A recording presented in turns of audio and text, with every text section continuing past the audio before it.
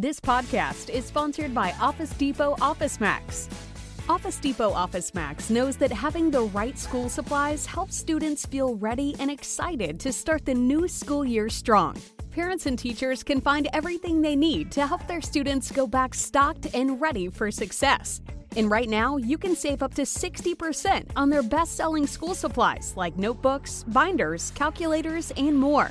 Get it all at any Office Depot or Office Max store and at OfficeDepot.com. Success is in session for back to school at Office Depot Office Max. At Progressive, we know there's nothing like the feeling of riding a motorcycle with your crew on the open road. That symphony of engines roaring in perfect harmony. It's a feeling that would be impossible to recreate on the radio. Until now. Hit it, Jerry!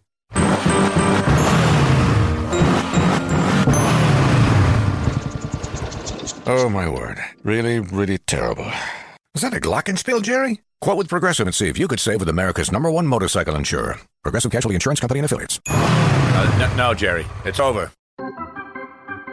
You know how you're not supposed to wear white after Labor Day? Imagine a similar rule for baseball hats, making it a crime of fashion to wear any hat with a soft cap and a stiff bill after a certain date, say September 15th, right near the end of baseball season. And imagine that the penalty for breaking this rule isn't a bit of a side-eye at the country club, but having a friend of yours gleefully rip your hat off your head and tear it to pieces in front of you. You may be surprised to learn that this is not a hypothetical situation. This was socially acceptable behavior, at least in New York in the early 20th century. The baseball hats of 100 years ago were straw hats. Pretty much everyone had one, and if you were still wearing one on September 16th, you could expect to be mocked. In the very least, if your friends were around, it was perfectly normal for them to tear your hat off your head and smash it. Serve you right for being one full day out of fashion. The typical method of destruction was for the persecutor to hold the stolen hat just out of reach of its owner and use the other hand to punch a hole in the top before mangling it further. Because this was something friends did to one another, they at least had the courtesy to remove it from the owner's head before smashing it to pieces. On September 13th, 1922, 2 days before the deadline, the usual number of men, a huge number of men, were still wearing hats in the streets of Manhattan. The reason we know how many men were wearing straw hats in this random place, on this random day, in the middle of a faraway September, is that almost every one of those hats were smashed, not by friends, but by strangers. The old courtesy of removing the hat before destroying it was not extended to everyone. It was much more efficient to just smash the hat where it sat, on top of someone's head, before moving on to the next hat, on the next head, and doing it again. Think of the way teenagers used to smash mailboxes with baseball hats, one after another, while driving down the road. And some of these hat smashers were using bats, or sticks very much like bats, in their attacks. At first, the police were reluctant to respond. This is New York, and you want us to pull off this homicide case because of a 15-year kid smashed your pretty hat?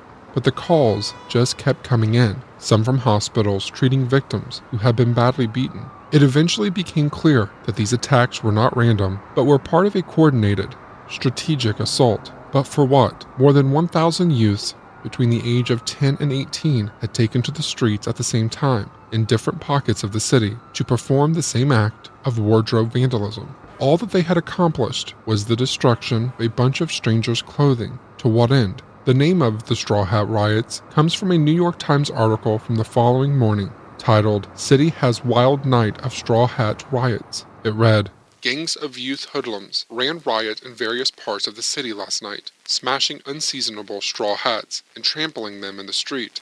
In some cases, mobs of hundreds of boys and young men terrorized whole blocks. A favorite practice of gangsters was to arm themselves with sticks, some with nails at the tip, and compel men wearing hats to run a gauntlet. Sometimes the hoodlums would hide in doorways and dash out, 10 or 12 strong, to attack 1 or 2 men. Along Christopher Street on the Lower West Side, the attackers lined up along the surface car tracks and yanked straw hats off the heads of passengers as the cars passed. The street where such incidents occurred were strewn with broken straw hats. Hat stores, which kept open last night, were crowded with purchasers of fall hats."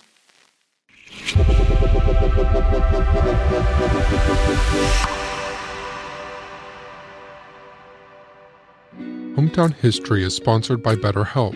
Is there something interfering with your happiness or is preventing you from achieving your goals? BetterHelp will assess your needs and match you with your own licensed professional therapist. You can start communicating in under 48 hours. It's not a crisis line. It's not self-help. It is professional therapy done securely online. There is a broad range of expertise available, which may not be locally available in many areas. The service is available for clients worldwide. You can log into your account anytime and send a message to your therapist. You'll get timely and thoughtful responses. Plus, you can schedule weekly video or phone sessions, so you won't ever have to sit in an uncomfortable waiting room as with traditional therapy. BetterHelp is committed to facilitating great therapeutic matches so they can make it easy and free to change therapists if needed. It's more affordable than traditional offline therapy, and financial aid is available. BetterHelp wants you to start living a happier life today. Visit their website and read their testimonials that are posted daily.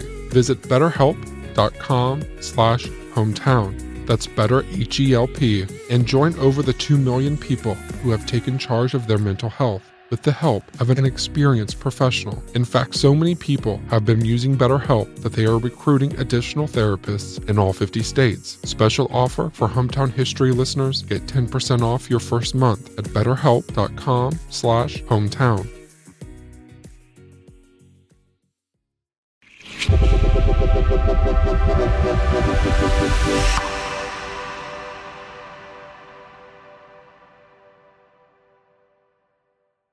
Once word got out, anyone wearing a straw hat did the mobs a favor and destroyed his own hat to save his head, or at least he removed it and hid it if he could.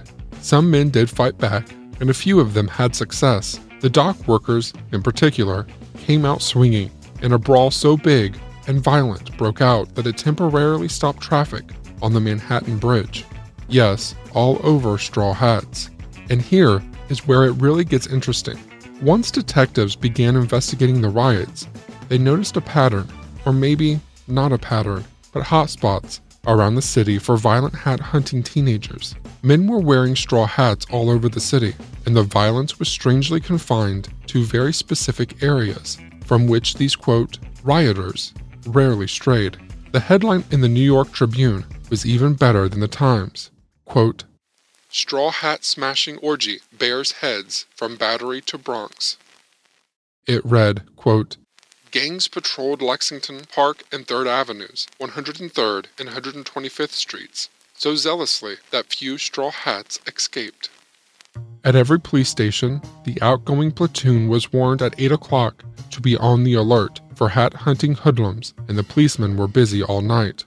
A good number of the kids involved in this riot were hauled to jail. A number of adult men were hospitalized for their injuries. Police departments were overwhelmed by a deluge of reports. Traffic stopped on the Manhattan Bridge. Thousands of innocent straw hats were turned back into straw. Everybody involved in these riots came out worse than when they went in. That is, everybody except one small group of businesses in the areas of the riots: hat shop. No hat shops in the history of New York have ever done better business. Constellation of felt and velvet hat shops did on the night of September 13th, 1922. Remember, the Times said, "The street where such incidents occurred were strewn with broken straw hats. Hat stores, which kept open last night, were crowded with purchasers of fall hats."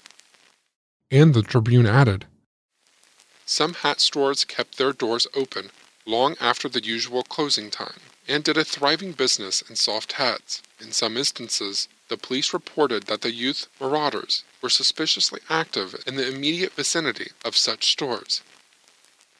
Somehow, not one of these stores was ever prosecuted, nor is there any record of them being actively investigated. But reading about the straw hat riots today, the lesson seems clear. Whenever something goes wrong in a way that seems premeditated, and everyone in front of you seems to be losing, dig a little deeper, expand your purview, and always, always follow the money.